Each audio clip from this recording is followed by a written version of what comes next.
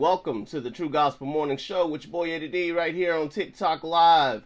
We're with you Monday through Friday as of this week from 6 a.m. to 8 a.m. Eastern Standard Time. Something grateful for everyone who's coming on the show right now and giving us an opportunity to be able to give you some good gospel wisdom and knowledge, understanding, and inspiration that will propel you through your weekend. Hope that we say something that will just edify your souls on today.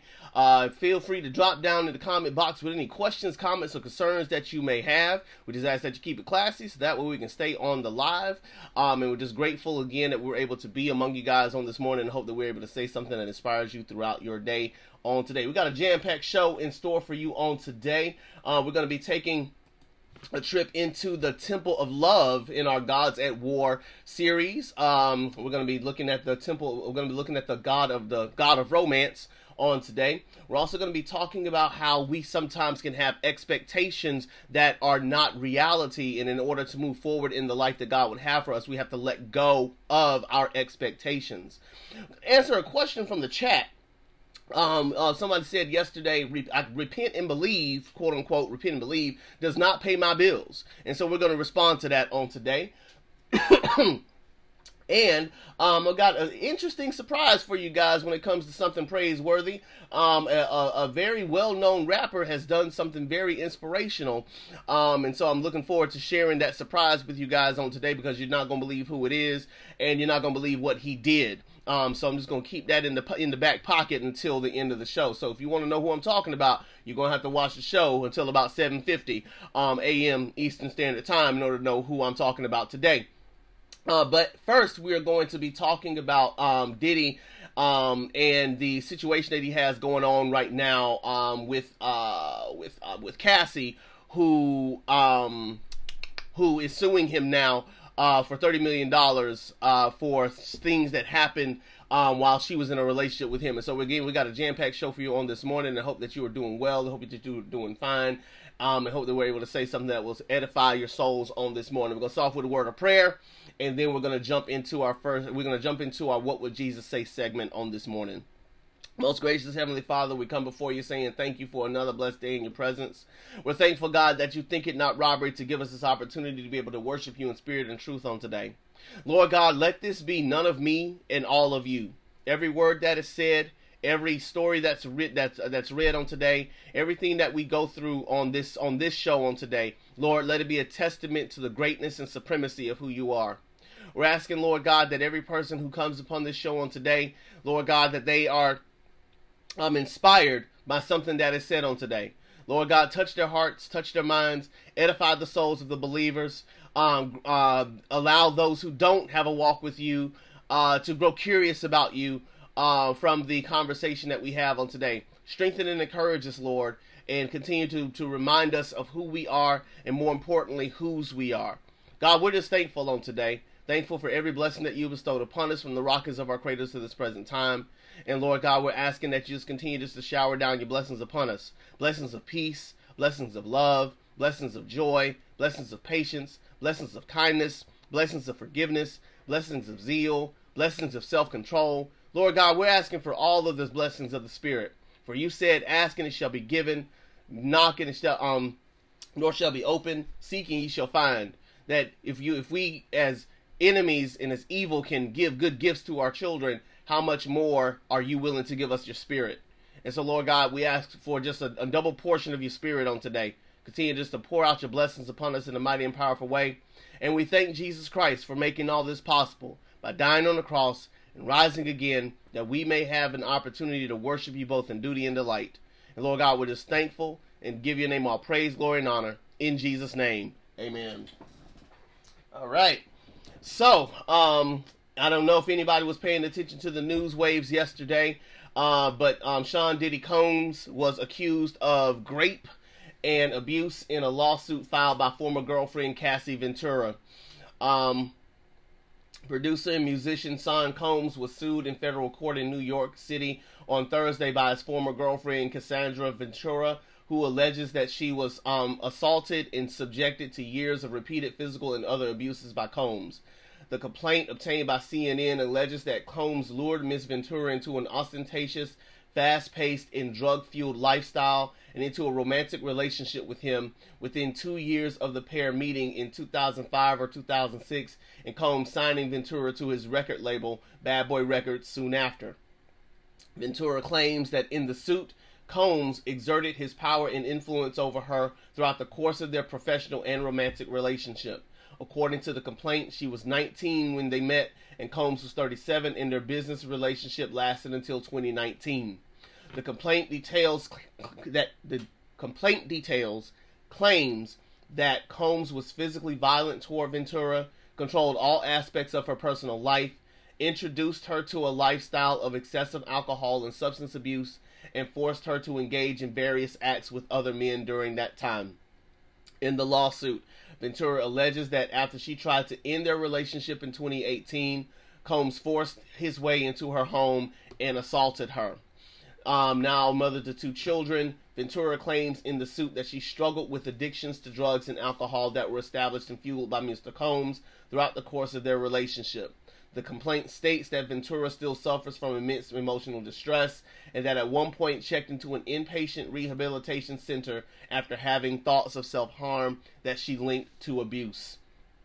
Quote, "After years of silence and darkness, I'm finally ready to tell my story and to speak up on behalf of myself and for the benefit of other women who face violence and abuse in their relationships," Ventura said in a statement to CNN.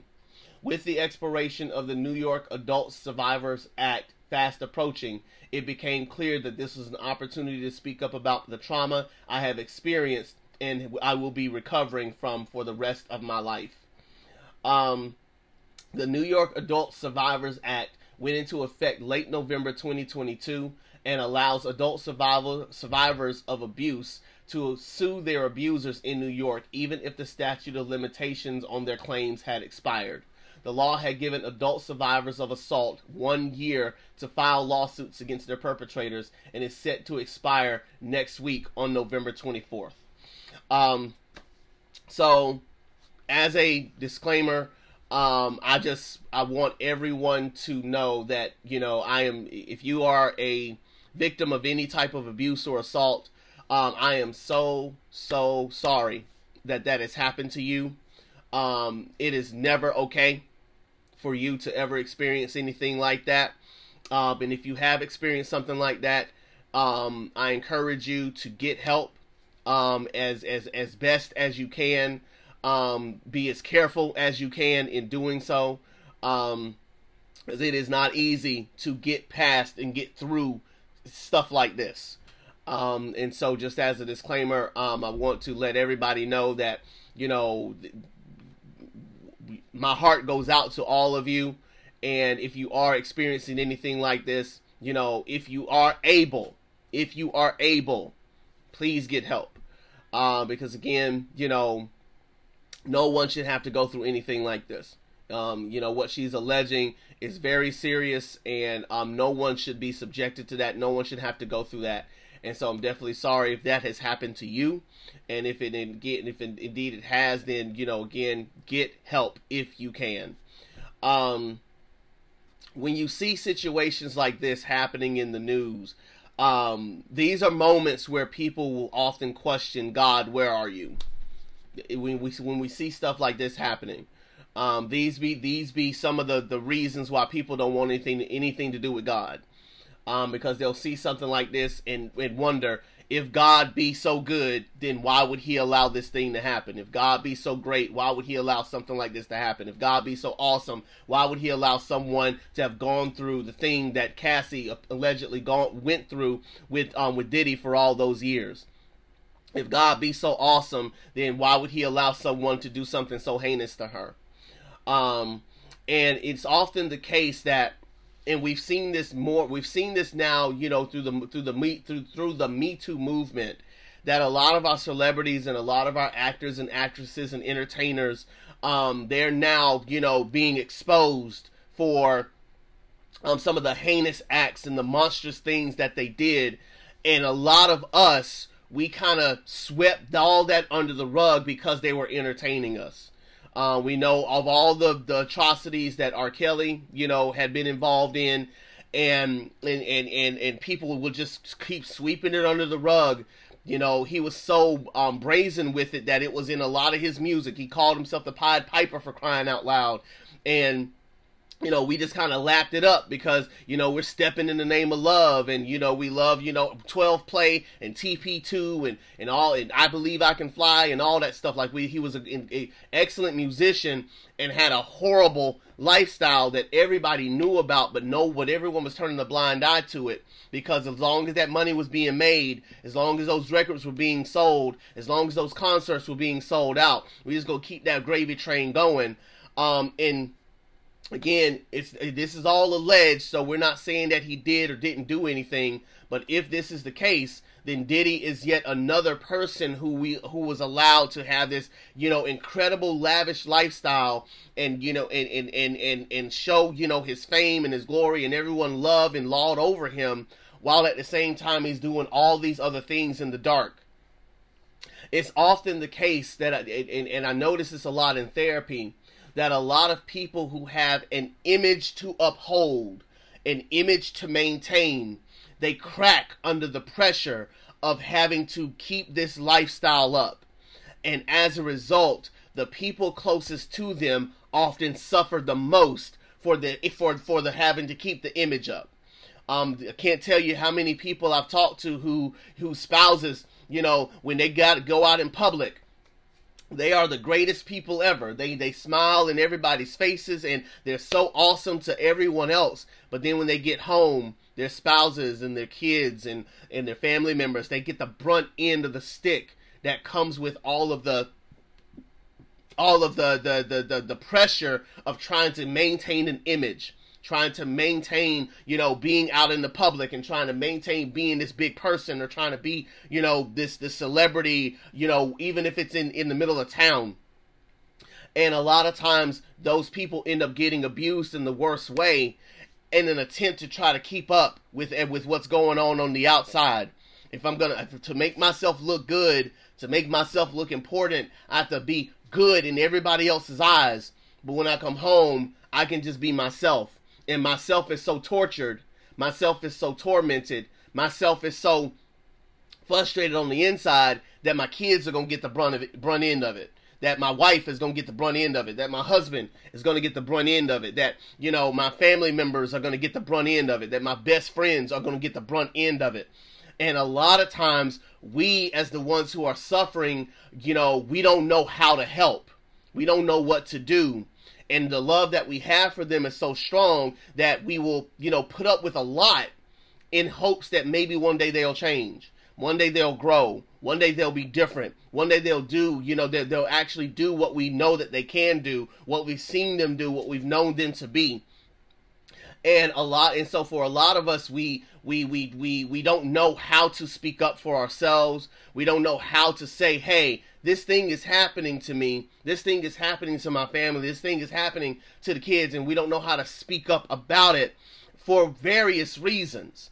And so, in light of what's happening now, in what Cassie has revealed, you know, allegedly happened while she was with Diddy, it is a grim reminder that we live in a broken world where broken people do broken things.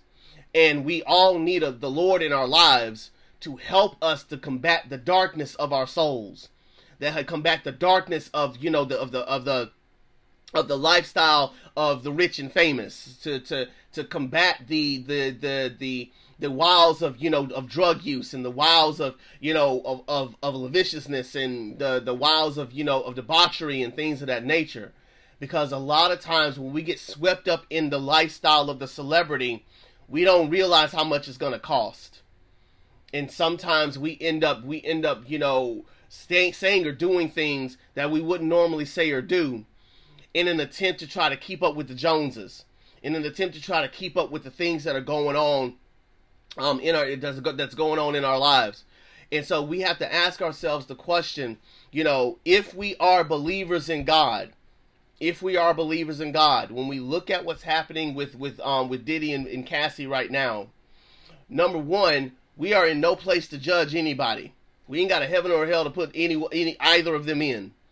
And so we would be wise to use discernment as we're looking into this situation and asking ourselves the question, are we praying for them? Are we, praying that God will bring about peace in their lives? Second, and more importantly, as we look into what's going on with them, check our own hearts. Like, their situation's bad. What about us? What are we doing? What have we said? What have we done that would cause us to hurt the people that are around us? What situations or circumstances are going on in our heart spaces and head spaces that have the potential to cause us to harm people that we would normally harm? What sort of, situations do we have going on in our own lives?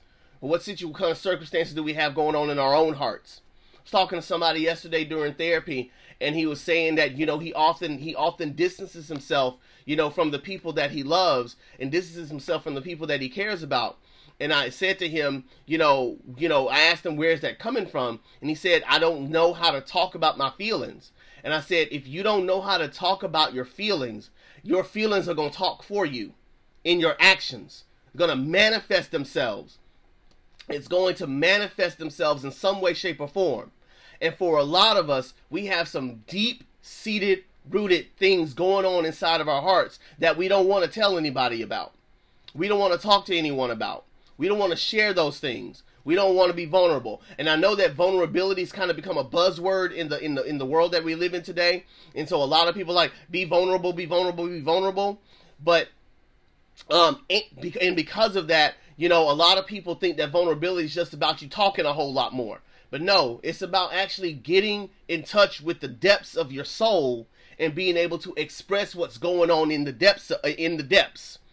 And for a lot of us, because we don't know how to talk about what's going on inside of our hearts, instead what we do is we act out. We act out what's going on within.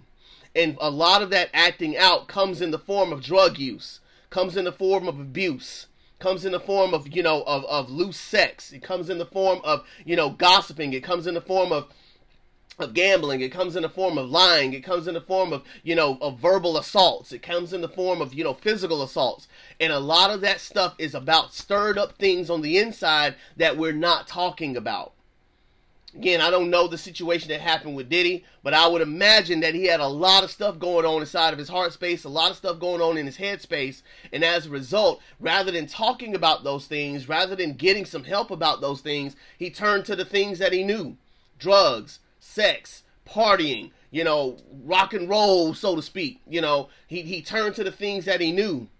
And he brought somebody in, probably brought a whole bunch of people into that space, to suffer with him, and in doing so, never looked at himself, never looked in the mirror and said, hey, this is not what I'm supposed to be about. This is not the life that I'm supposed to be living. This is not what, and I don't know if he has a relationship with God or not, but definitely be able to say, this isn't the life that God has for me.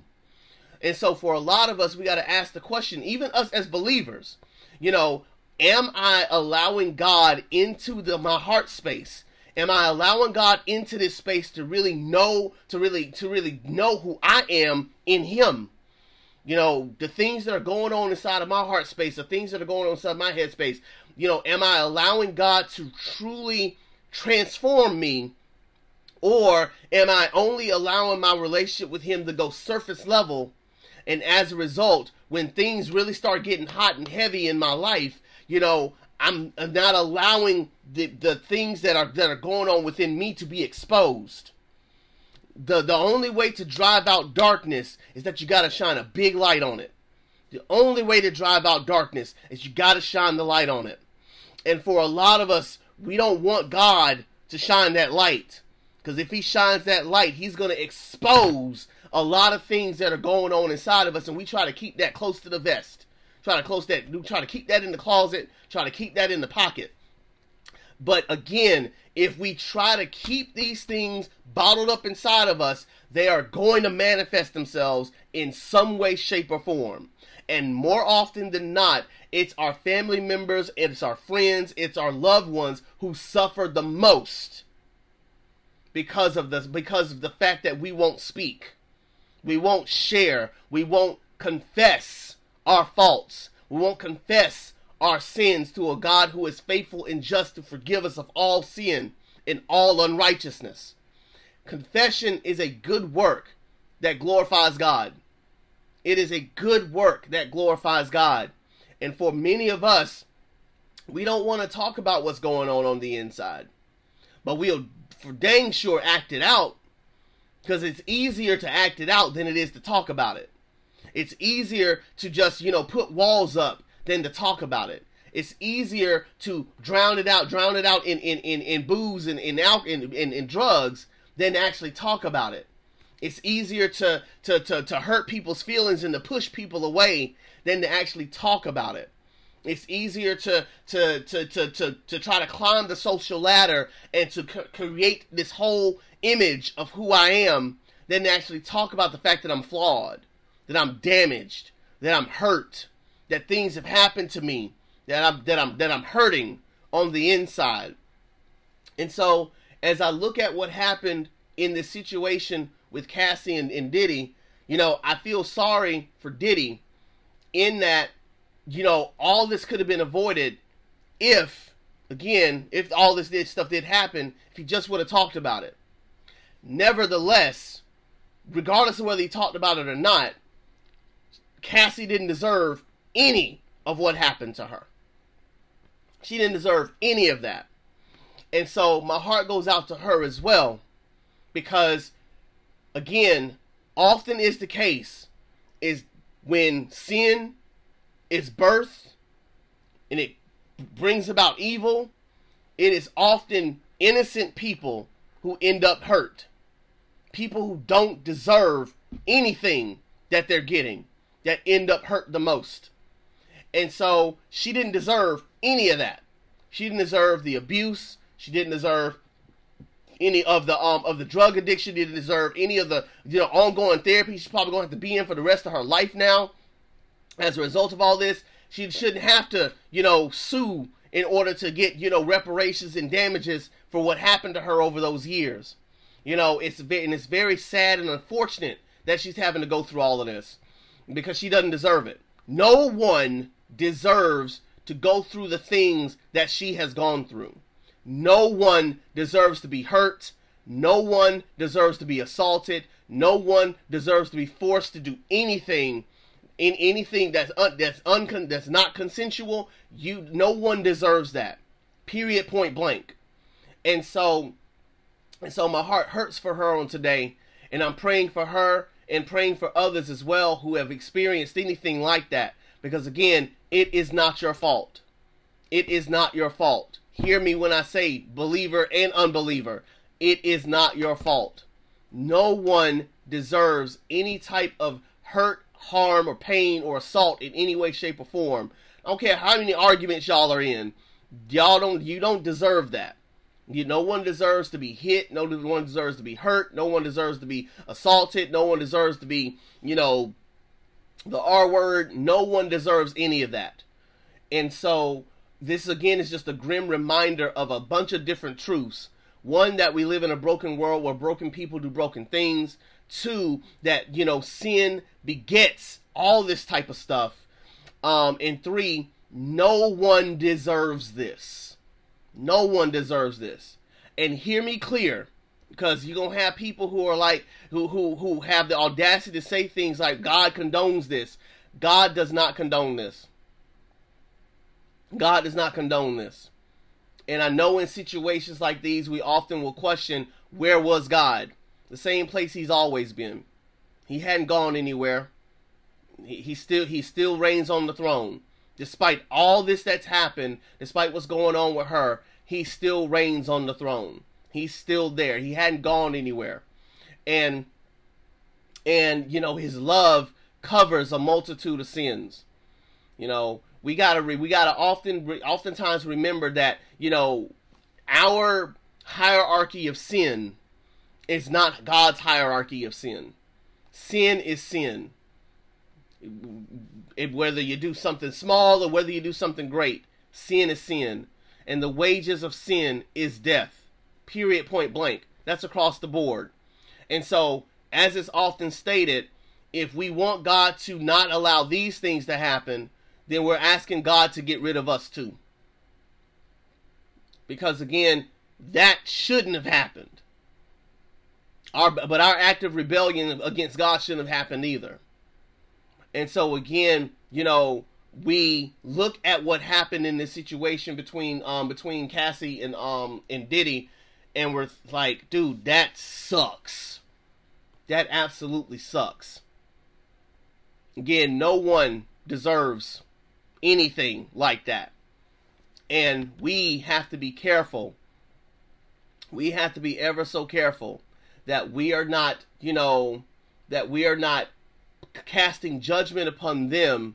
For in casting judgment upon them, we are casting judgment upon ourselves. And we got to ask God to help Diddy to get his mind right. Help Cassie to be able to overcome all of the issues and the problems that she's had to deal with over the years, and can live a life of peace within her soul. Proud of her courage for being able to speak up and speak out and say this stuff happened to me and it wasn't good. I'm so proud of her for speaking up and speaking out and speaking her truth. And again, we as the believers in God just have to remind ourselves, do a heart check. Is there anything that I'm doing, anything that I'm feeling, anything that I've got going on inside of me that has the potential to, cause me to act out in a way that is unlike God, that is unlike Christ, unlike the Spirit that lives inside of me? We all have the potential to do the unthinkable.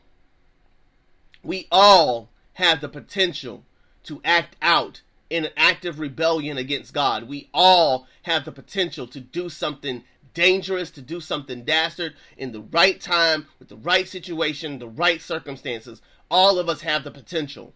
So it is imperative that we check our hearts, that we check our minds, that we check to make sure that we're not falling for the traps. Listen, it is very easy for any of us to allow any of these idols that we put on the throne, that we've put on the altar, to spring back off the altar and try to reclaim the throne of our hearts. It is very easy. It's so deceptive. It's so deceptive you don't even realize what's happening until you're knee deep in it. And so we have to ask God every single day, please, be the peace that guards our hearts and minds through Christ Jesus. We pray every day for the secret to contentment, which is Christ Jesus, to help us to remember that, hey, those idols, they are warring. They are warring for our hearts. They are warring for our souls. And at any given moment, we have the potential to find ourselves in a situation that we never would imagine we could be in. And so we got to be ever so careful and ever so mindful that we are not being arrogant in our faith and saying, that would never be me. That could never be me. You don't know that. That's why we need a Savior to guard our hearts and minds so that we don't sin against Him, so that we don't fall short of the glory of God, so that we are walking in lockstep with Him every single day. This faith walk is not for the faint of heart. There are going to be some great days. There are going to be some trying times. But we, the people of God, have to be ever so careful that we are staying in tune with the Spirit, staying attuned to the Spirit. And in doing so, making sure that we're doing everything we can to not fall for the traps and not fall for the hype. If you find yourself in a place where you are, in the kind of celebrityism lifestyle, ask yourself the question, what is this all worth? What does it profit a man to gain the whole world and lose his soul? What does it profit a man to gain the whole world and lose his soul?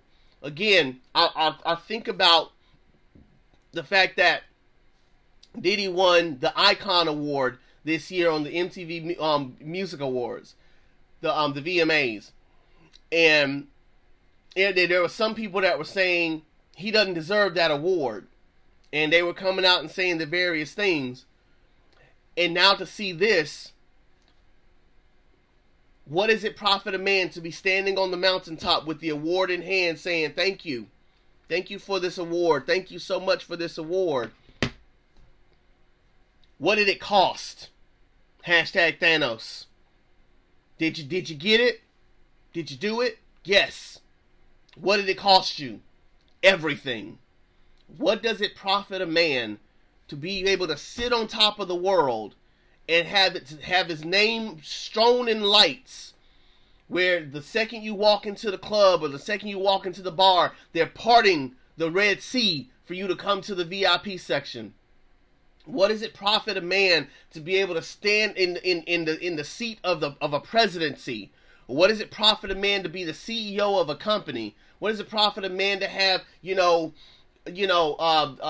50 million likes and 50 million followers and $50 million sitting in the bank, and to lose your soul? To lose your soul. What does it profit a man to dehumanize people and use them as objects, to move them around as chess pieces on a board, and to lose your soul in the process? What does it profit a man to force somebody to be strung out on drugs and to do all sorts of atrocious acts? What does it profit a man to do all those things and lose his soul?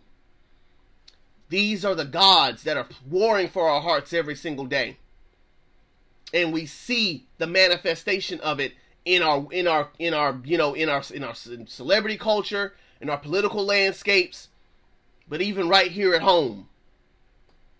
We got to do a heart check. We got to do a heart check.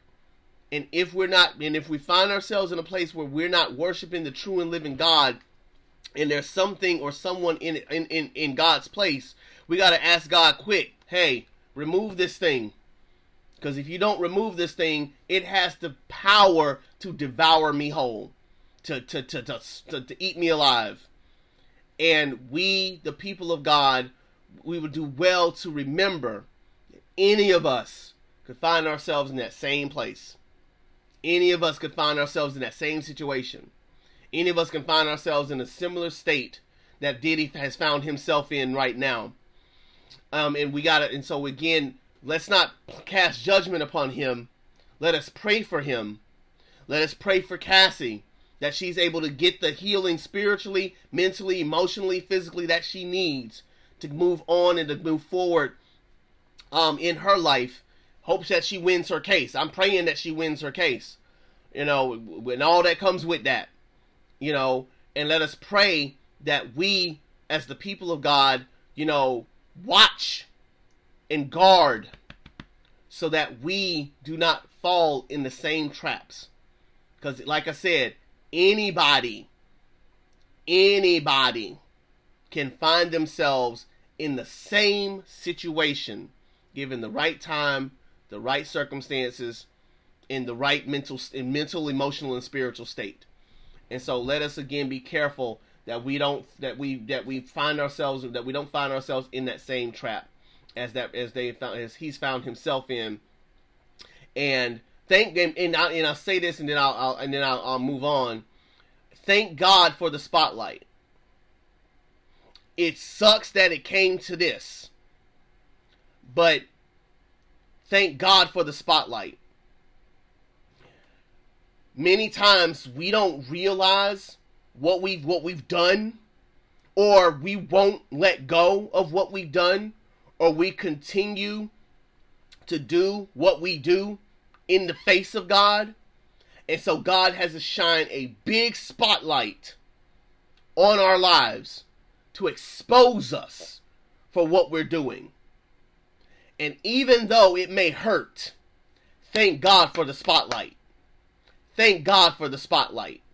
Because of that spotlight, it can now give us an opportunity to get our souls back.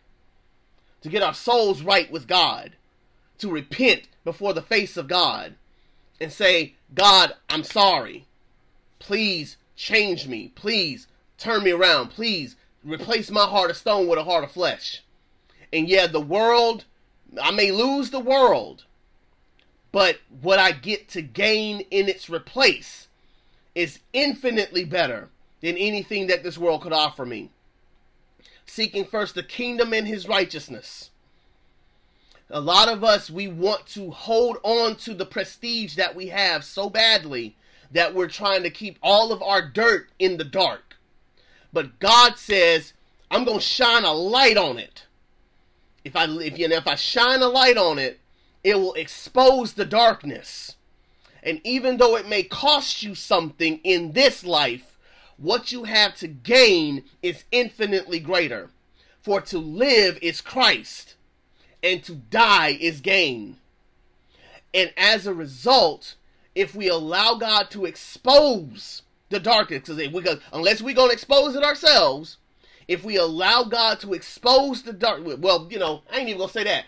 God will sometimes just force his way in and expose the darkness. When he does, thank God. Praise him. It's going to hurt like a mug because we tried so hard to keep it in the dark. But the thing about transparency and vulnerability is that when you're able to be transparent, open, honest, vulnerable, able to just be, this is me, this is who I am, it makes it easier to live a life of righteousness. Because you have no secrets. You have nothing to hide. You have nothing to fear. Because what can man do to you? All my secrets are exposed. All my secrets are out there. Everything is exposed now. I have nothing to hide. So we defeat the darkness by exposing the truth. Exposing it to the light. Here it is. So again, we the people of God, if we say that we believe in God, we have to believe that if God is spirit, those who worship him must worship in spirit and truth. And in order to move forward and in order to not allow the idols to wage war or to win the war for our souls, we have to expose the darkness for what it is. Expose the idols for what they are. And allow God to show us, hey, this area right here, let me get that. Let me get that. Stop trying to hide it. Because if you try to hide it, it's just going to make me want to expose it even more. Bring it to me. Let me have it. Let me take ownership of that. So that it gives us the opportunity then to be able to do the work. Do the work that is necessary to get your heart in a much better condition. To have our walk be such with God that where we're able to do what he is calling us to do and to be who he is calling us to be. And so we thank God for the light. Thank God for exposing us. Thank God for showing us and illuminating with us. Showing us who we are, showing us what it is that we got going on. In our next segment, we're going to talk about what are those gods in particular that's warring for our hearts. And so we thank God that he allows us to shine a big spotlight on it, so that way we can see it for what it is, and then make a decision. Are we going to keep living the way that we've been living, or are we going to give that idol up to God, so that we can be more like him and do what he is calling us to do for his name's sake? You're watching the True Gospel Morning Show with your boy Eddie D right here on TikTok Live. We're with you Monday through Friday, 6 a.m. to 8 a.m. Eastern Standard Time. We're certainly thankful for the 601 likes that we've gotten so far. Thank you for every like, every comment, every follow, and every share. If you've missed any part of this message or would like to listen to past and future episodes, you can go to Spotify and Apple Podcasts right now and subscribe to the True Gospel Morning Show, the podcast, and listen to every episode from inception to now. Certainly grateful for each and every one of you. When we come back, we're going to continue our journey in the book Gods at War as we're looking at the God of romance on today and seeking out how we are, worshiping the God of romance. And so we thank you for watching the True Gospel Morning Show. We'll be right back in just a moment.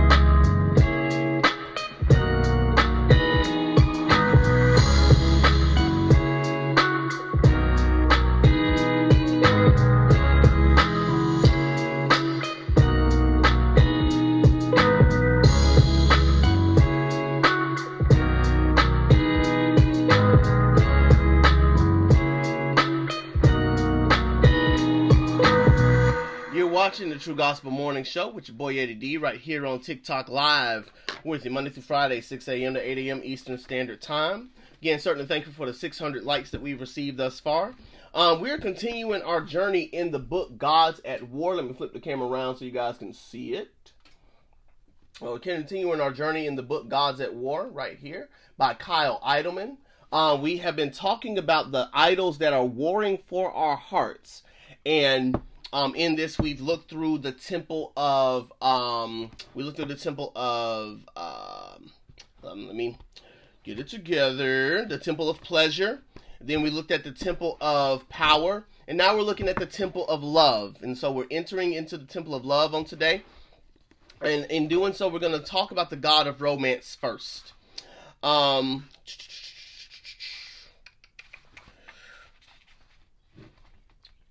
we go. Starts off by saying, our culture holds up romantic love as the greatest and noblest of pursuits. We are led to believe that the need for romantic affection is built into every single one of us, so that we instinctively yearn for that tingly, bubbly feeling that we call falling in love. We spend our lives in hopes of finding our soulmate, that one person out there just for us. The message to those who aren't married or at least dating someone is that you won't be content or complete unless you're in a relationship. It starts early. When my middle daughter, talking about Kyle Idleman's daughter, was 4 years old, she watched a Disney movie about a prince and a princess living happily ever after. When it's over, she asked me, "Dad, who am I going to marry?" I told her that she didn't need to worry about that right now, and I would make that decision when the time came. But the not-so-subtle message that she picked up on is, if you don't have a prince, then you can't be a princess. Even at church, sometimes a single person gets the impression that they are somehow incomplete. I was looking in a Christian bookstore under the section for single adults. There were 20 different titles. 17 of them dealt with finding your future mate. My favorite title was, If Men Are Like Buses, How Can I Catch One? And well-meaning people say things like, if you want to find someone wonderful, you have to be someone wonderful. In other words, if you're not with someone, there must be something wrong with you. For many, romantic love becomes the focus of their lives. Our pop culture tells us that love makes the world go round, and all you need is love. Pick your cliche, but what seems clear is that romantic love is the most important subject we have. Nearly all of our music is about this kind of love, and it has been that way for a long time. You know those Harley Quinn romances? 5.5 of those novels are sold every second. And as a writer in this writing field, I've definitely learned that just off of the, what I've researched. Like, you talking about romance novels, them jokers fly off the shelves. Like, it is insane how big, those romance novels and those, erotic novels, how big they sell. Like, it is unreal. It is unreal. Let's see. Here's a surprising thought. No, here we go. Would you do anything for love? If so, the romantic love has officially reached God status in your life. Here's a surprising thought.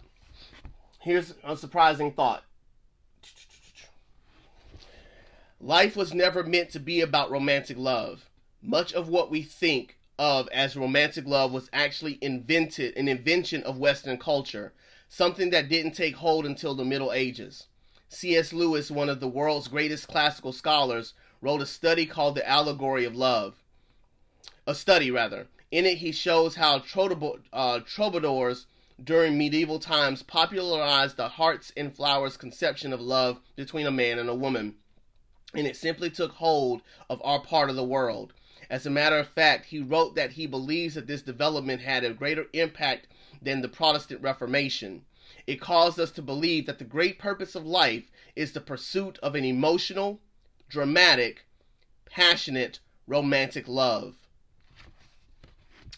It is not as if romantic affection itself didn't exist before that.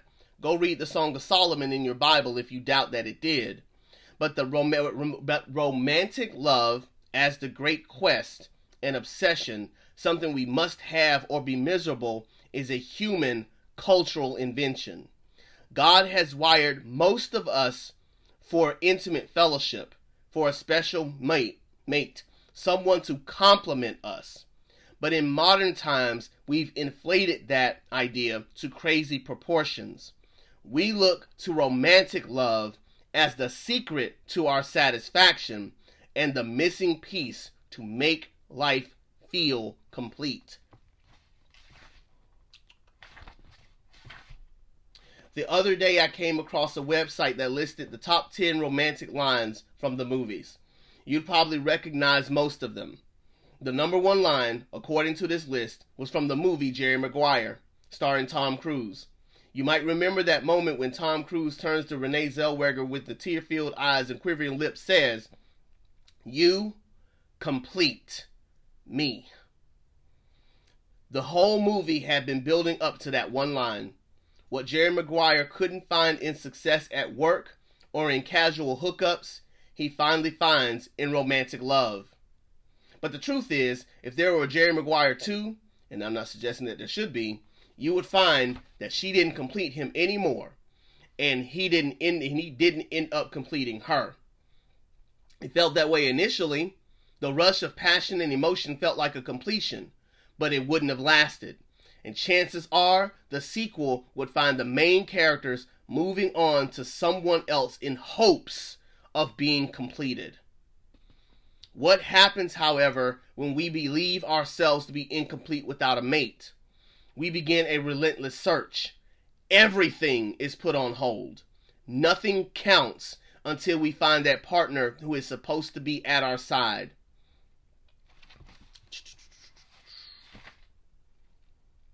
The truth is, you and I were made for a love far deeper, far richer than what any human relationship can offer. For most of us, we are hardwired to want to be in love. For a lot of us, we want that. We want it real bad. We want to be connected to somebody in a romantic way really, really bad.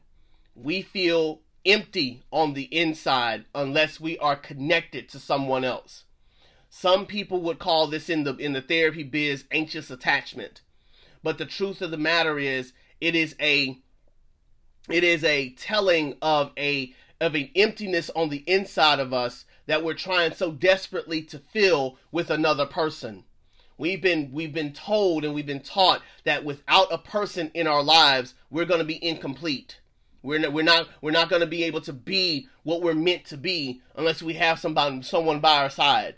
I have all these trinkets and all these toys, and I have this big house, and I have this great car, and I have all the great job, but I don't have anybody to call my own. I don't have anybody to share this stuff with.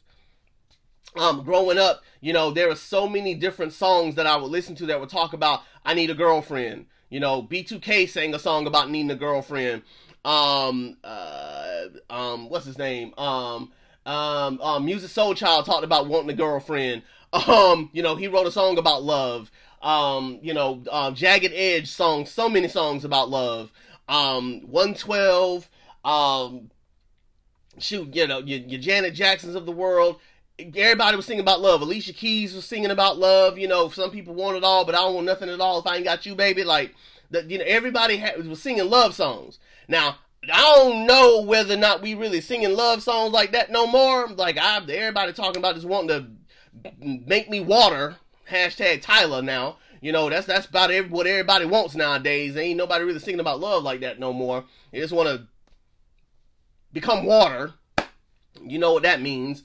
But nobody's really talking about that in the culture we live in right now. But for the most part, it's still in your movies, it's still in your TV shows, it's still in your romantic books, and everywhere else in between. Everyone's looking for love. Everyone's looking for their person. Everyone's looking for their partner. Grey's Anatomy coined the phrase, my person. And everybody's been in search of their person ever since. Trying to find the person that's going to make them feel complete. Make them feel whole. make them feel like they matter in this world, that they are connected to someone else.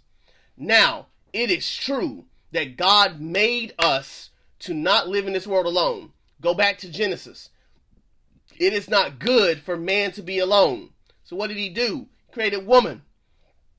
And we are not meant to be in this world alone. That's why it says in the word, man shall leave father and mother and cling to his wife, and the two become one flesh. Like, God built us for connection, but he never meant for connection to supersede the relationship that we have with him. It was never meant to rise up to the level to where we're now, worshiping creation rather than the creator. People were never meant to complete us. They're meant to complement us, but they're not meant to complete us. They're meant to stand by our side, but they were never meant to fill us on the inside. It feels good to have a person next to you. I love my wife. Nicole, love you to pieces. But my love for her will never supersede the love that I have for God and the love God has for me. And I don't want my love for her, or, her love for me, to supersede her love for God. Because again, I don't have a heaven or a hell to put anybody in, and I for dang sure can't save her from her sins. I can't save her soul, and she can't save mine. And so our love for one another should never supersede the love that we have for God. But for a lot of us, our love for a person, a spouse, is so strong, that's what we pray the most about. God, give me a husband. God, give me a wife. God, give me somebody. God, please connect me to somebody. God, bring me my spouse. Lord, when am I going to be married? When am I going to do this? When am I going to do that? Like, it shows up in our prayers what it is that we're seeking God for. Now, again, as I always say, if you're going to ask anybody for anything, ask God. If you're going to ask God if you're going to ask anybody, ask God. Ask God for it. Hey, God, what's up? What's happening? Can I have this? If you're going to ask anybody, ask him. But in the asking, we got to be careful that our asking is not a means of trying to rub the lamp. Like, trying to get God to come out like the genie and say, give me something. No, we have to ask God. We ask God for what we want, but our love for God cannot be overshadowed by a love for something else, for a desire for something else, a passion for something else, desiring something else. And as a result, come on now, you know what I'm saying? And so again, we ask God every day, for the things that we want, but those things should never supersede God. And for a lot of us, a relationship is what we desire more so than we desire God. We want a relationship with somebody so badly that we're willing to even compromise on who we are, compromise on our ideals, compromise on what we know to be true, all in an attempt to be loved by somebody, to be in the throes of grand passion with somebody. Often is the case when I'm talking to a lot of my clients and talking to a lot of people, that they will think that their relationship with a person is supposed to be filled with passion 24 hours a day, 7 days a week, 365 days of the year. And so their relationship will go through lull states where you have your highs and you have your lows. You have your highs and you have your lows. And I remember this movie, Breaking All the Rules, where this girl, the main character, him and his girl were about to get engaged. Like, they literally at the engagement party. Their life is good. But she comes to him and she's like, there's just no grand passion between us. Everything is going so good. And he's like, ain't that the point? Like, ain't that what a relationship's supposed to be? Like, it's supposed to be good. Like, what is this grand passion you're looking for? She wanted so badly to be swept off her feet 24 hours a day, 7 days a week, 365 days of the year, that because he wasn't sweeping her off her feet as much as it felt in the honeymoon phase of their dating, she went and cheated on him with a whole nother person to go get that romance back, to get that spark back, because she felt like this isn't the type of love that I thought I was supposed to be in. When romantic love goes through stages, but the stages are not necessarily indicators of a bad relationship. If anything, thank God for the boring. Thank God for the mundane. Thank God for the regular, because at least it's regular in peace. Rather than having all this drama that comes with the passion and the throes of a relationship, or having the honeymoon phase all over again. That dopamine hit of the honeymoon phase can be so addicting and addictive that we'll end up burning whole relationships down just so I can go find a new passion or a new love. Some of us are addicted to the dopamine hit of the trials and tribulations of a relationship, that we'll think, if my relationship doesn't have any drama in it, it must not be good for me.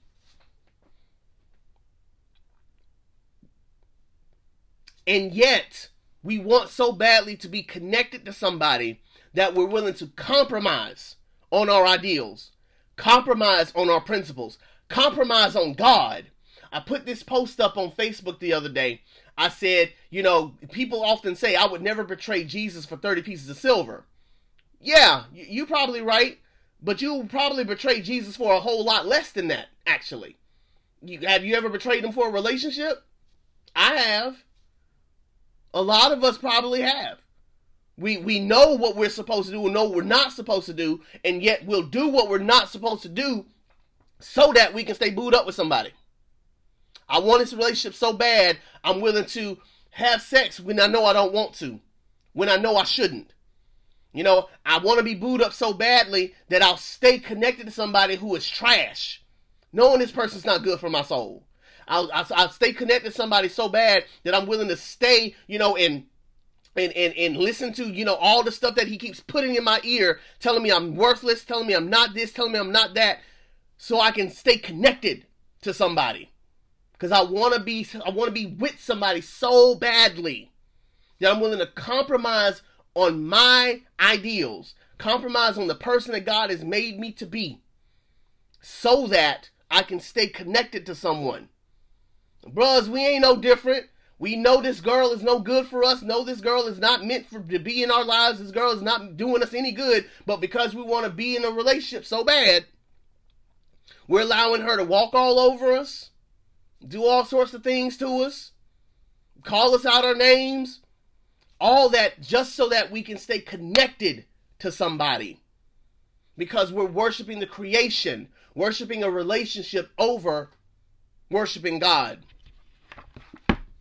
The Bible tells us in the book of Genesis about this come on, what is it?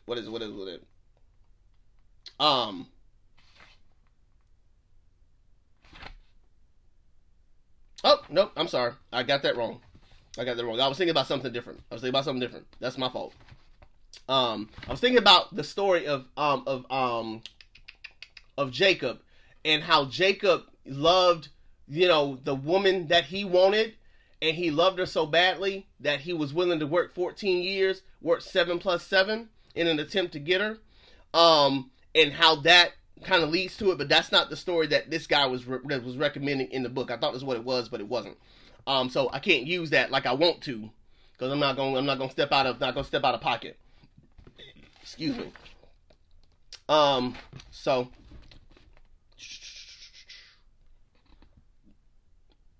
Here we go. Love makes the world go round. In a sense, the Beatles were right. All you need is love. But it's a different love than most people would expect. All we need is the love of God. He is the only one who can fill the void. When we feel the deep pang of loneliness, that's God crying out within us for fellowship. He wants to give us the love we have sought anywhere and everywhere else. Paul says something to the church in Corinth that seems rather shocking to our modern ears. He encourages singles and widows to stay unmarried. Listen to his reasoning. When you're unmarried, you're free to concentrate on simply pleasing the master. Marriage involves so many more demands on your attention. The time and energy that married people spend on caring for and nurturing each other, the unmarried can spend in becoming whole and holy instruments of God. That's 1 Corinthians chapter 7, verses 32 to 34. If you're not married, you are able to have that much more time and commitment to give to God.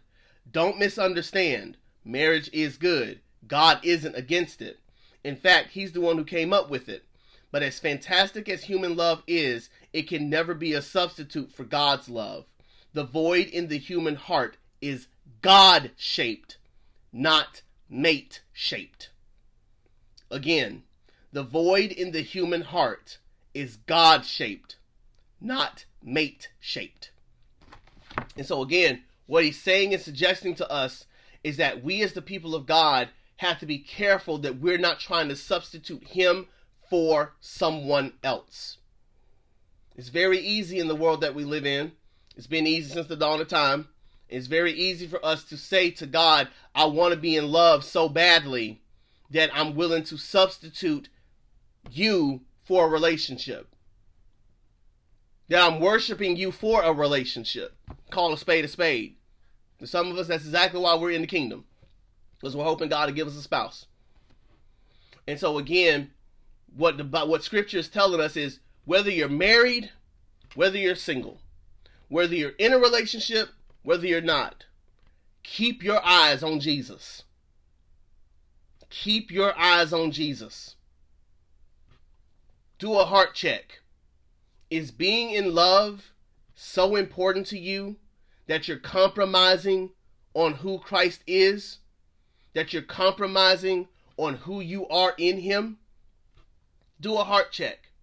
Is being in love so important to you that you are willing to risk everything in order to be in a relationship with somebody? Here's the heart check for us today. Number 1, are you disappointed in your love life? If you're single, do you find that your life is somehow not complete because you haven't found that special someone? If you're married, do you find that your husband or wife is constantly disappointing you?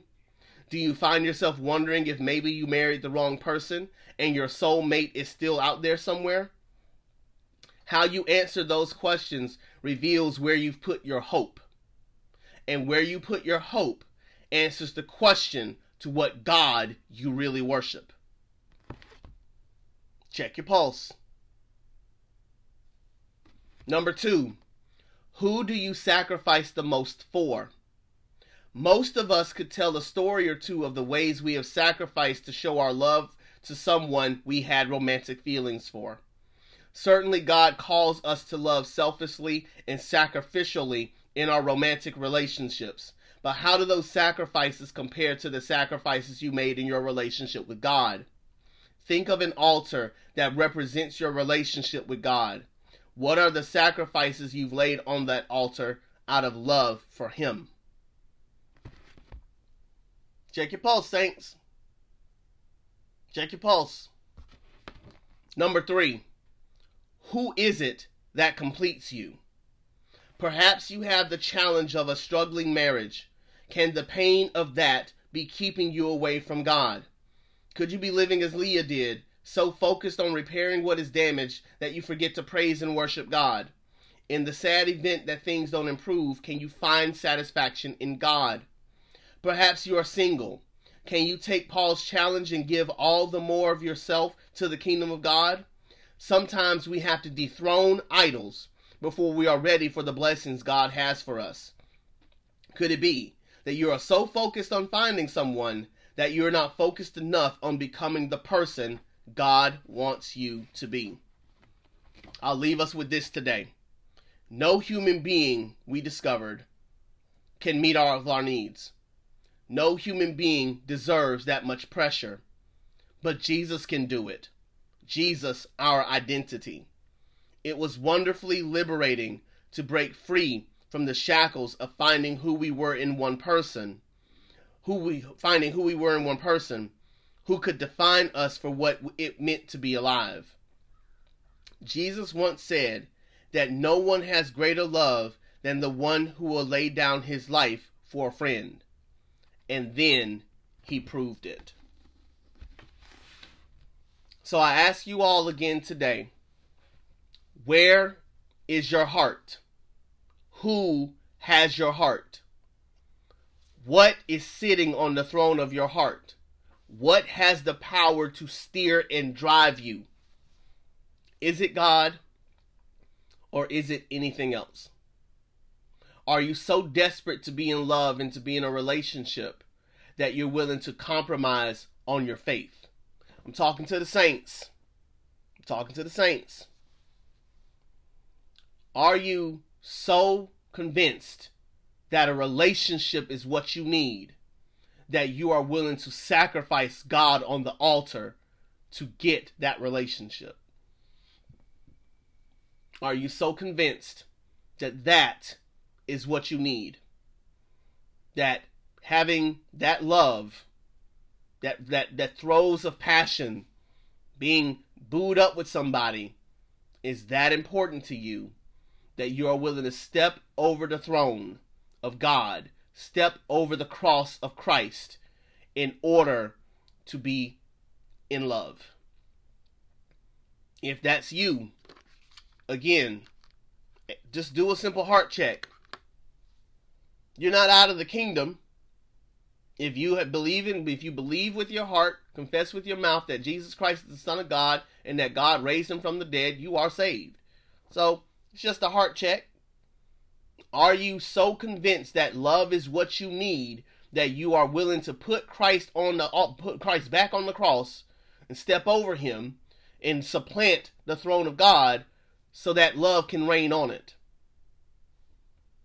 It's a simple heart check. I'm not calling you the devil or anything like that. Just check your pulse. Because for most of us, there is something that has the potential to cause us to walk out of step with God. All of us got something. Check your pulse. Check your heart. Is God truly the thing that reigns and rules in your life? Or are you being ruled by a desire to be loved by somebody? For somebody to be standing next to you, to march down an aisle, to, be all booed up. Because we can talk a pretty good game, but God knows. God knows what we want. God knows what we desire. He knows what we need, but he also knows what we desire. And we got to be careful that we're not putting ourselves in a place where we're allowing that thing to usurp the throne of God. Because if we do that, then we are only allowing that God to consume us. And like the book says, no one can withstand the pressure of being a God. Nobody. No one can withstand the pressure of being a God. That is a responsibility that only God can assume. The void in our hearts is God-shaped, not mate-shaped. You're watching the True Gospel Morning Show with your boy Eddie D, right here on TikTok Live. Thank you so much for the 726 likes that we've received today. Every like, every comment, every follow, every share is greatly appreciated.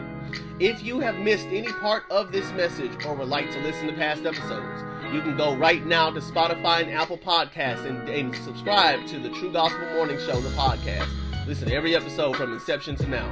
When we come back, we're going to listen to T.D. Jakes as he gives us a lesson on expectation versus reality. It's really good, and I want you guys to hear it, and we're going to come back and talk about it in just a moment.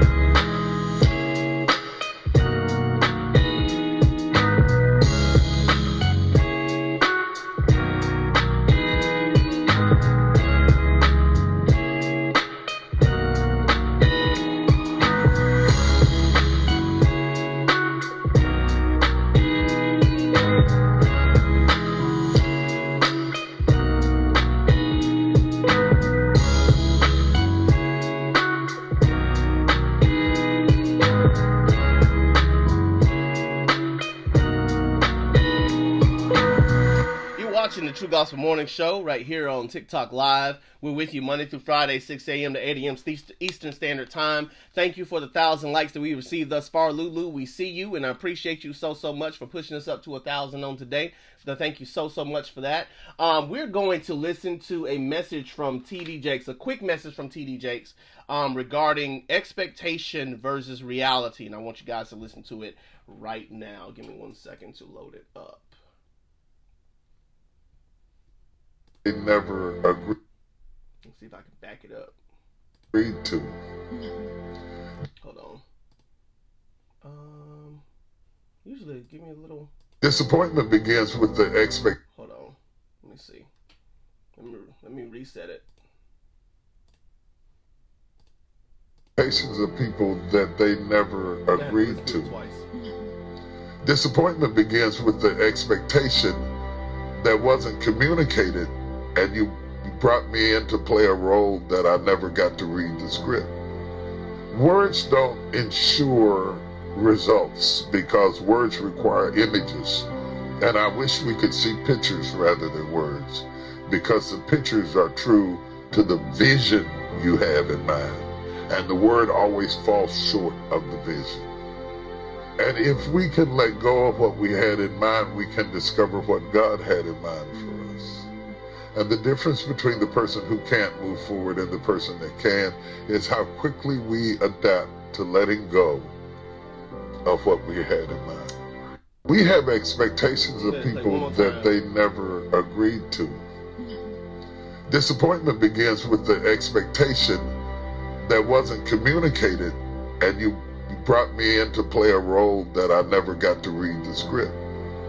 Words don't ensure results because words require images, and I wish we could see pictures rather than words, because the pictures are true to the vision you have in mind, and the word always falls short of the vision. And if we can let go of what we had in mind, we can discover what God had in mind for us.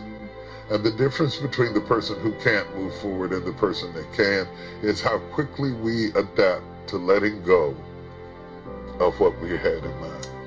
We have expectations of.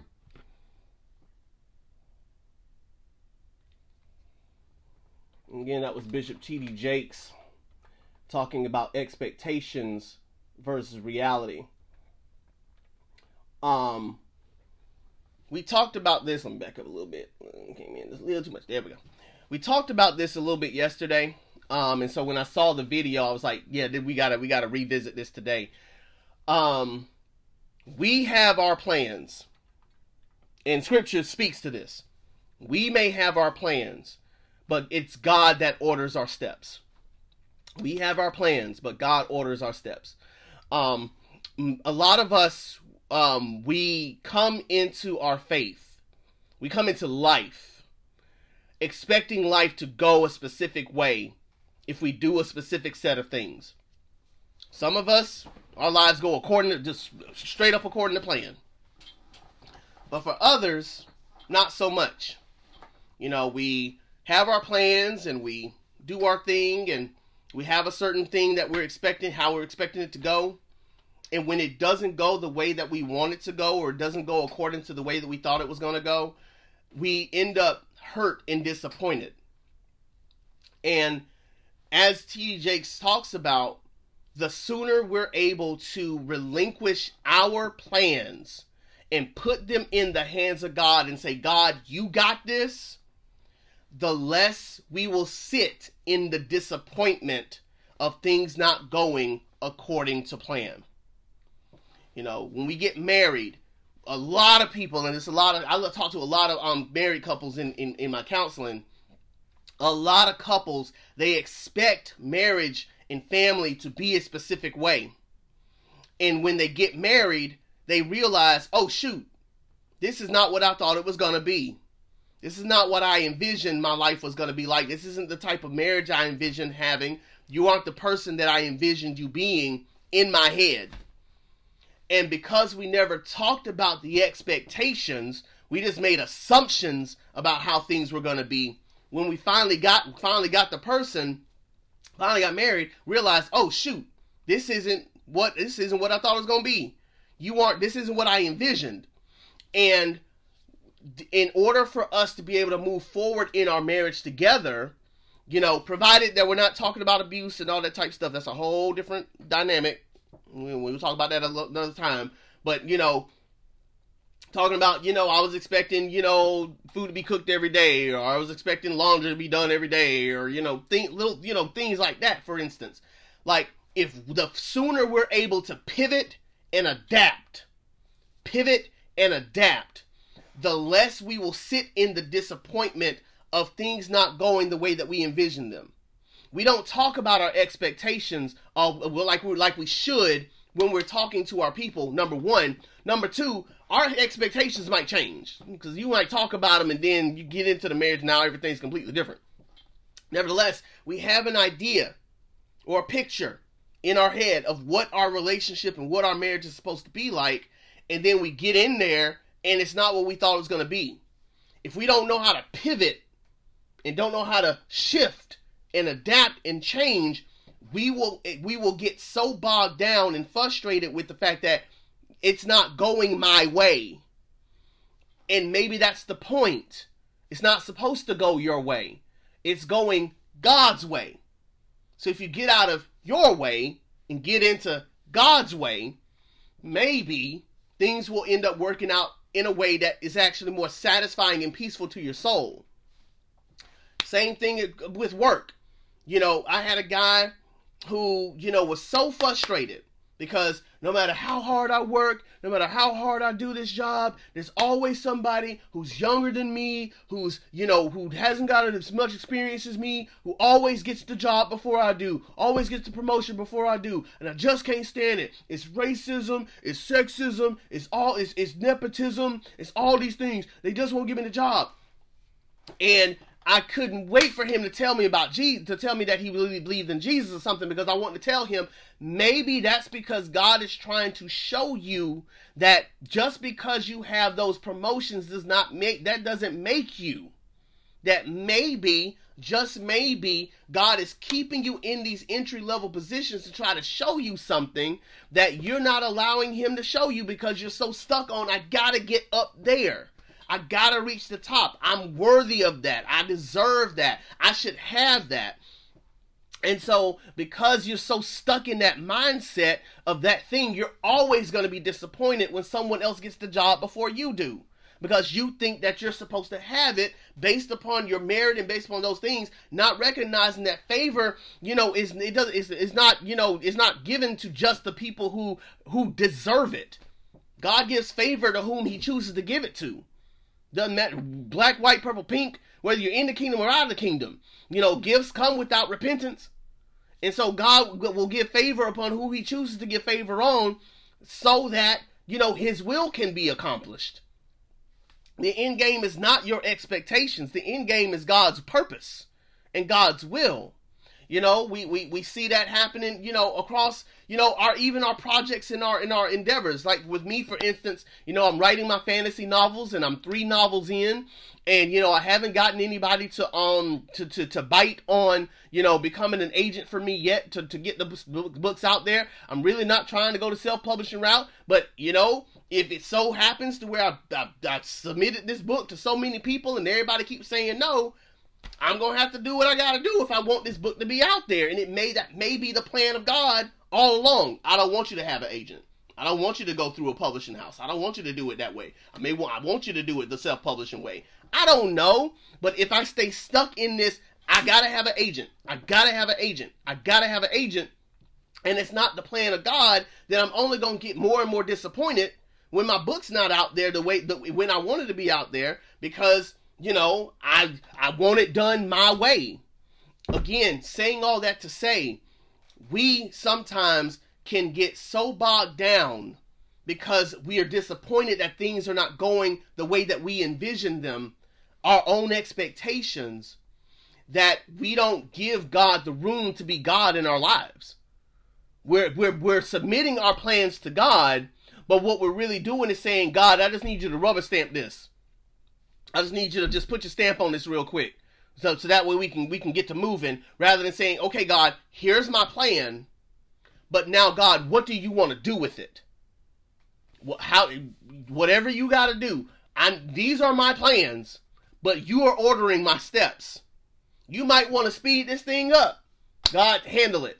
You might want to slow this thing down. God, handle it. Whatever you will it to be, you will it to be. For at the end of the day, not my will, but yours be done. My thoughts are not your thoughts. My ways are not your ways.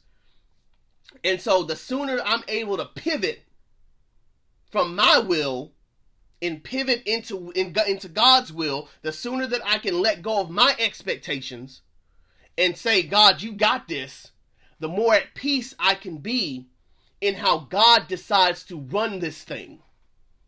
Because it's all God's plan. It's all God's will. It's all, being handled under the orchestration of the God that we serve. And so we have to be willing to let go of our own expectations when our expectations are not aligning with God. I'm not saying to not have standards. I'm not saying to not have, goals. I'm not saying to not have dreams. I'm not saying to not have endeavors and things that you wish to achieve. I'm not saying to not have plans. Make your plans. Be diligent in all that you do. But when you realize that how you're trying to make that bring things into this world are not going the way that you want it to go, got to take your hands off of it. The sooner you're able to take your hands off of it and say, God, you got this, the more at peace in your soul you can be. It's a painful process sometimes to let go of the things because we had an idea and a vision of how this thing was supposed to go. And we may have to, it gets hard sometimes to do that. But what does it profit a man to gain the whole world and lose his soul? As I told y'all yesterday, I'm taking next week off of the show. And the week after, we're gonna be doing the show differently, in terms of the days that we're on, and doing that because my peace is more important than doing the show. God has revealed to me that in doing the show, I haven't been spending enough time with Him. I've been doing something for Him, but I haven't been spending time with Him. And so as it goes, this show gotta lay it down. Gotta lay some of the days down so that I can spend time with the Lord. I can rejuvenate. I can get what I need from Him, and I can be more involved in other things that I have to do. As far as my job, as far as the family, and all those sort of things. And so again, if I was so stuck on, no, this show is Monday through Friday, 6 a.m. to 8 a.m. Eastern Standard Time. I got to do it. This is the will of the Lord. This is what I got to do. Then I would end up burning myself out when God is clearly showing me time after time after time, bruh, this is not what I have for you. It's part of what I have for you, but it's not all that I have for you. You gotta let it go. You gotta let it go. You gotta pivot. You gotta shift. And that's okay. It's okay to shift. It's okay to pivot. It's okay to move. It's okay to shift. We can sometimes box ourselves into thinking that this is the only way. Unless God has shown you that this is the only way. We can sometimes box ourselves and God's like, nah, man, there's infinite ways. Infinite ways to glorify me. Infinite ways to worship me. Infinite ways to give me glory. Like, doing this thing, this specific way, is not the only way to glorify my name. It's not the only way to edify your soul. And so again, we got to be willing to pivot and shift, because our expectations, how we envision things to be, can sometimes get in the way of what God has for us. There is something to be said, although I'm using this loosely, and I'm trying not to use it erroneously, what I'm not going to do is use God's word wrong. But there is something to be said when it says eyes haven't seen, these things being spiritually discerned. Even in the spiritual discernment, we're still seeing in part. Thank you, God. Thank you, God. I see what you did there. Even though the things that God has in store for us are spiritually discerned, we are still seeing in part because we are not God. Our thoughts are not his thoughts. Our ways are not his ways. And so we got to be careful that we don't think that just because I saw it this way, this is how it's supposed to be. Because God's like, no, I can change that thing in a heartbeat, bruh. I can change it in a heartbeat. And I can do that because I can see what you can't. I know what you don't. And those things will be revealed to you at the appointed time. But I don't have to reveal everything to you up front. And so again, we, as the people of God, check your pulse. What are you holding on to so tightly that it's causing you anxiety and not peace? What expectations do you have for the people in your life?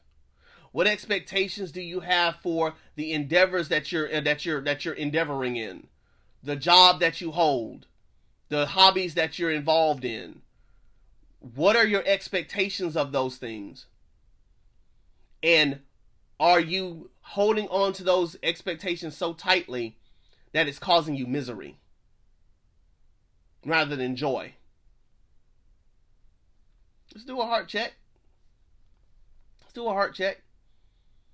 Because for a lot of us, we're holding on to things so tight because they have to go this way. They just have to be this way. It has to go my way.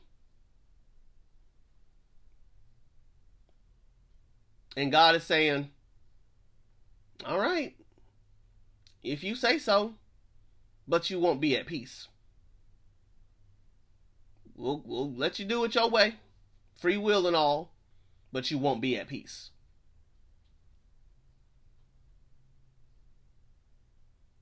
And so, again, just do a heart check. Are you holding on to what you had in mind, as T.D. Jakes said? Are you holding on to what you had in mind so tightly that you can't give that up to God and allow God to be God in your life? Make your plans, but know that your steps are ordered by God.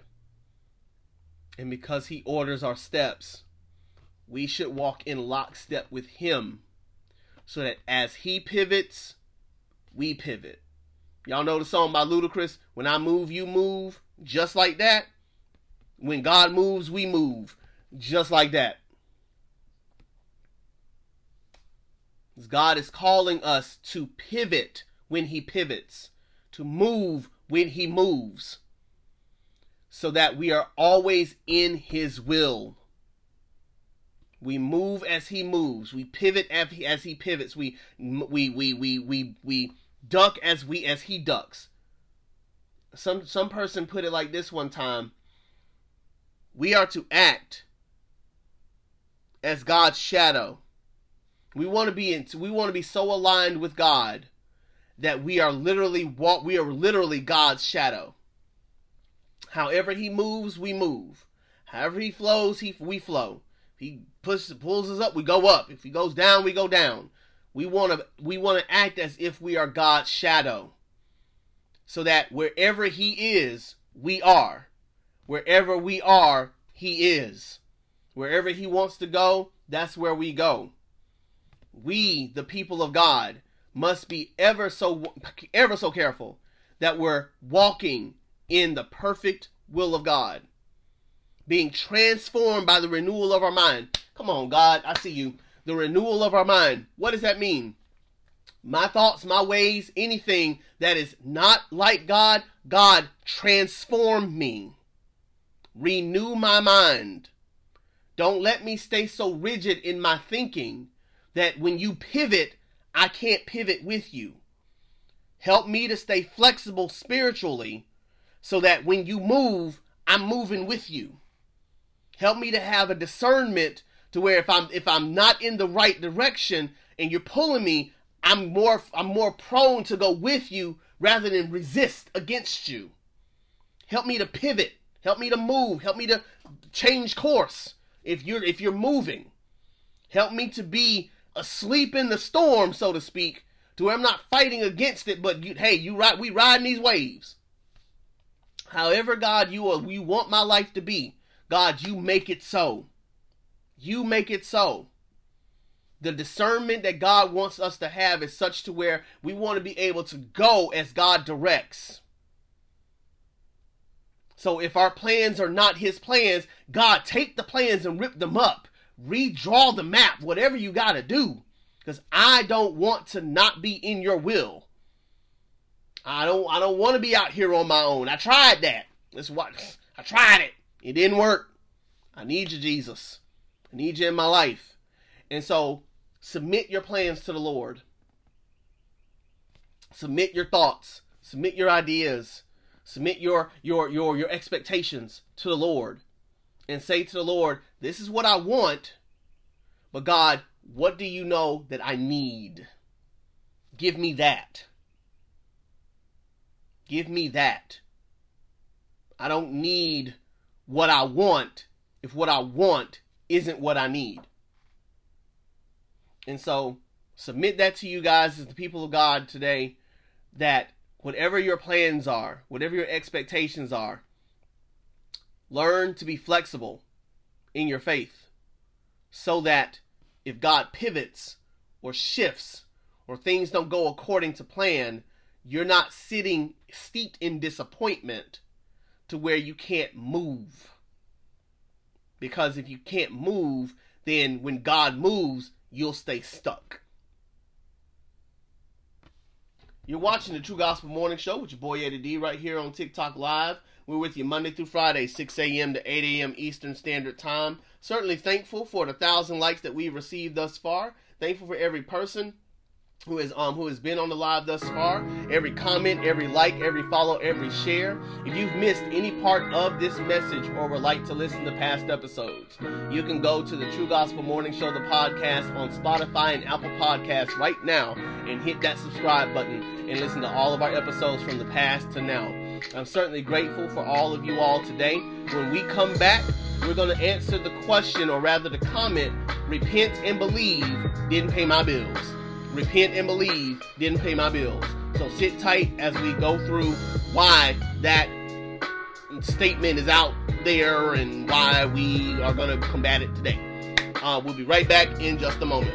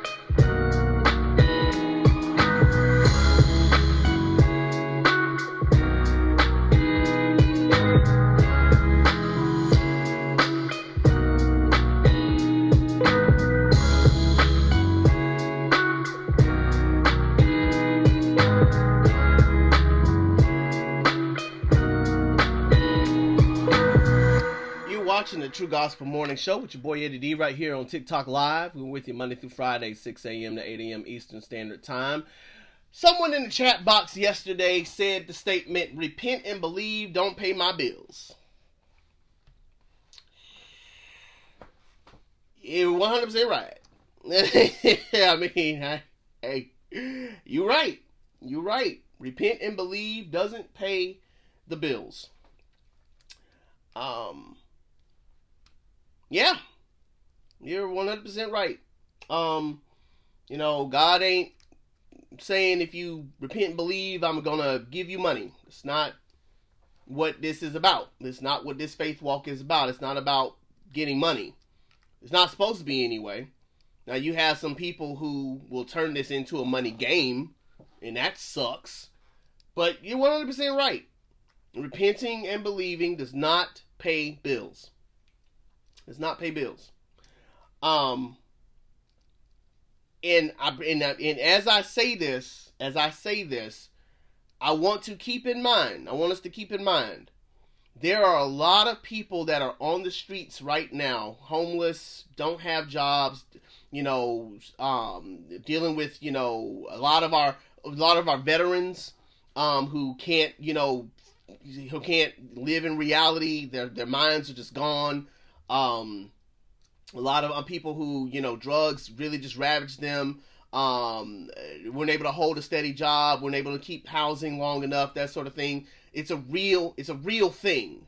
A lot of people who are dealing with homelessness, and so, you know, I dare not sully any of them, because a lot of our homeless people have a stronger faith in God than a lot of people who go to church. Can we call a spade a spade? You got a lot of homeless people that are going to make it into the kingdom long before a whole lot of folk that go to church every Sunday. Just keep it a buck. There's a whole lot of folk that are living on the street corners right now who know more Jesus in their souls than some of your pastors who are preaching Sunday after Sunday. In saying that, I am of the mindset as well that if you are faithful to God and faithful to what He's put your hands to, God will provide. Repent and believe may not pay the bills 100%, but I do believe my God to be a provider. And if you are faithful in what God has put in your hands, God is faithful to provide. Now, He may not provide with $1 billion. So again, be clear. He may not provide with $1 billion. God is not obligated to bless us for our faithfulness to Him. Let me be, and I'm a firm believer in that. God ain't obligated to do squat. He's God. Does what He wants to do. But our God is a provider. And again, if He has tasked your hands to work a job, to work some type of profession, to where you are able to make, you know, dollars and cents, God is faithful to provide. Some of us, and I was a testament to this in my earlier years, scraping pennies together to get those bills paid. EBT, best friend. Give me an EBT card. WIC, thank you. Yes, please. Gladly take it. Housing vouchers, whatever we need. You know, there are times where my wife and I were so frustrated. It's like, dude, we make too much money to meet this. We make $10 more. We're over the threshold by $10. But every step of the way, God has always provided. Sometimes we had to swallow some pride, going to grandma's house to have a meal for the day. Sometimes having to go, you know, and scrape up these dollars here and there, you know, asking for loans and asking for money to borrow here, there, and everywhere in an attempt to get some of this stuff paid off, to keep the lights on. Had to force ourselves out of a house and go live with grandma, go live with mom for a little while, so that we can have somewhere to stay. And yet, in all of those instances, God was providing. Talking about expectations, sometimes we want God to provide a specific way and get angry with him when he doesn't show up the way that we want him to. But again, God is not obligated to show up the way that we want him to. He shows up for us. And we have to thank him for how he shows up for us. For a lot of us, we want, it's like the person who is drowning in knee-deep water. Stand up. But no, we want God to throw the life raft. We want him to throw us the kayak. We want him to throw us the tugboat. We want him to show up with the battleship. We want him to drain the ocean. When all we got to do is stand up.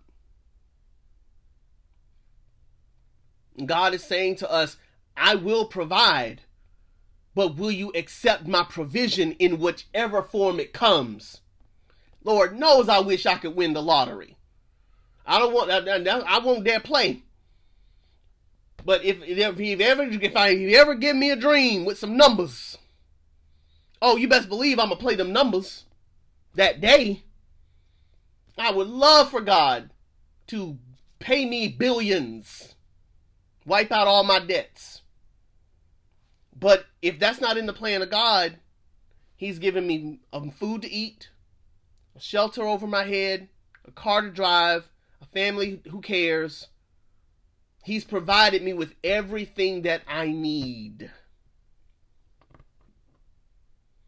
So no, repent and believe doesn't pay bills. No, it doesn't.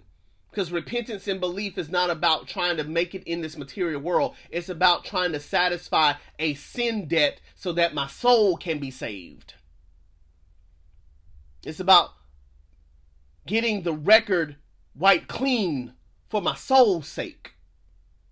And as I live this earth glorifying God, God provides his way so that he can be glorified. Which is why in the book of Proverbs we find these words. Proverbs 30, 7 through 9. 2 things I ask of you. Deny them not to me before I die. Remove falsehood and lying. Far from me falsehood and lying. Give me neither poverty nor riches. Feed me with the food that is needful for me. Lest I be full and deny who you are, or deny you and say, who is the Lord? Or lest I be poor and steal and profane the name of my God. So help me, God, to not be so rich to where I forget you. And help me to not be so poor that I end up doing desperate things in an attempt to try to make my belly full and end up defaming your name. God knows what it will take for us to stay in his will. So if you're praying for $1 million and you hadn't gotten $1 million the way that you want $1 million, it may be because God knows you. And if he gave you $1 million, you'd forget him.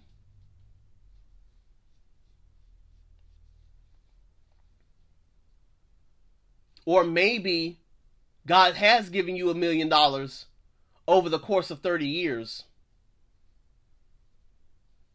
Because do you know how much we spend a year on things?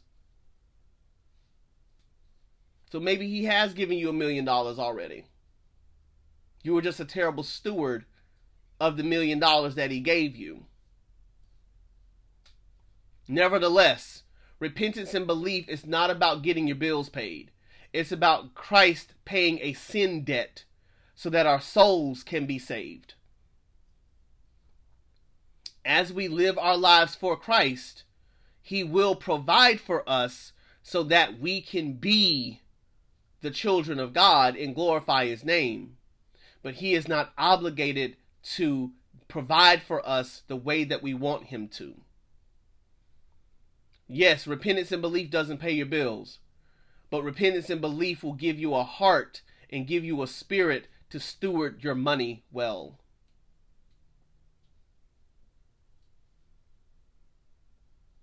So ask yourself the question, unbeliever, is the reason that you're wanting God to be in you're not wanting God in your life is because you're expecting him to be a genie and you rub the lamp and he gives you things? Because if so, whoever told you that was lying, because that's not who God is. God is not a genie. And don't let anyone who tells you you're one prayer away, you're one message away, you're one this away from your breakthrough to fool you. Because if a breakthrough is going to happen, it's going to happen in the spirit. Long before it happens in the natural. For God says he gives his spirit freely to anyone who asks. You want a material blessing, and we all do. Ask God for it. But recognize that if you're looking for breakthrough, breakthrough doesn't happen in the material. It happens in the spirit. And it manifests itself in the natural, if God so decides that that's how it will happen. So again, we ask God for the breakthrough, but recognize that the breakthrough is not meant to satisfy a material need. It's meant to satisfy a spiritual craving. So yeah, repent and believe doesn't pay the bills. But if you repent and believe, chances are you'll learn how to steward your money a whole lot better so that you will always be in receivership of the provision that God has given you. You're watching the True Gospel Morning Show with your boy Eddie D right here on TikTok Live. I was so happy to see this, and it is something praiseworthy for me. Your boy T.I. in the city of Atlanta are cutting a ribbon on a new affordable housing complex. And for that, we're going to turn to this tape to show you guys what we got going on here.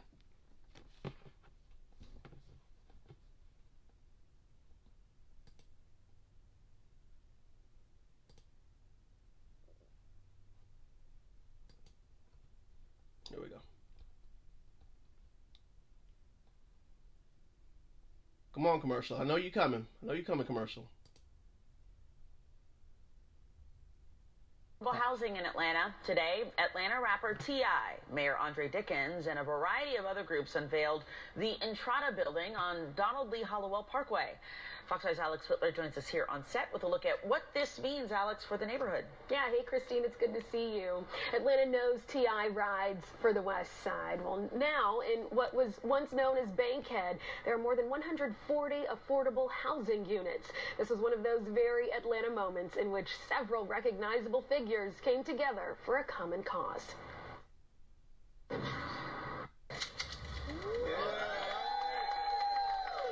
T.I. once said, if you ride with him, he'll show you where he kicks it at. So when you listen to Tip's albums, he say Collier Heights, Center Hill, Grove Park, and shouts out to all these neighborhoods right around here. Right here, on the West Side, where the city's latest affordable housing facility, Intrada, just opened its doors. If I'm going to tell y'all a little secret, don't tell nobody. I got caught stealing out this Kmart right here. Okay? And I thought that,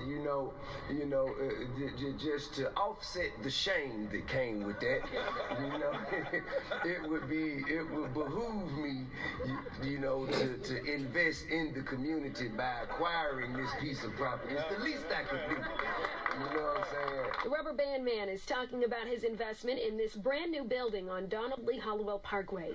He's not the only one who knows this area well. I remember growing up, we remember this was Kmart for a while, and this was Food Lion, and then y'all had a vision, and look at this vision come to life today.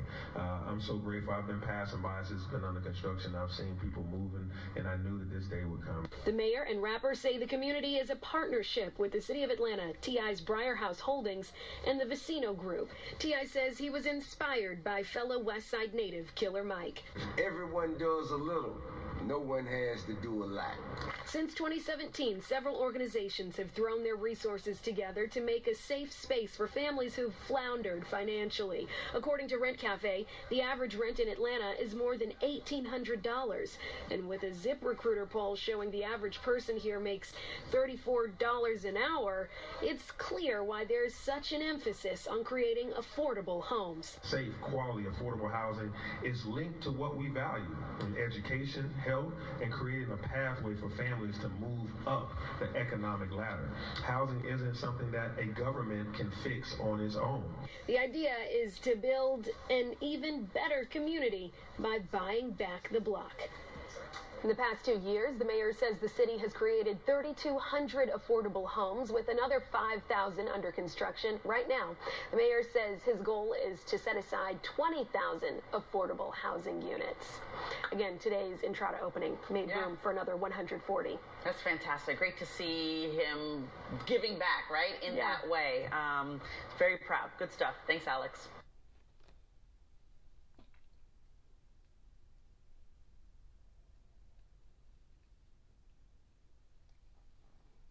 So what am I always saying to us, guys? There's good things happening in the world. The nation's capital. No, I don't want you to play now. I don't want you to play now. Hush. What am I always saying to us, though, guys?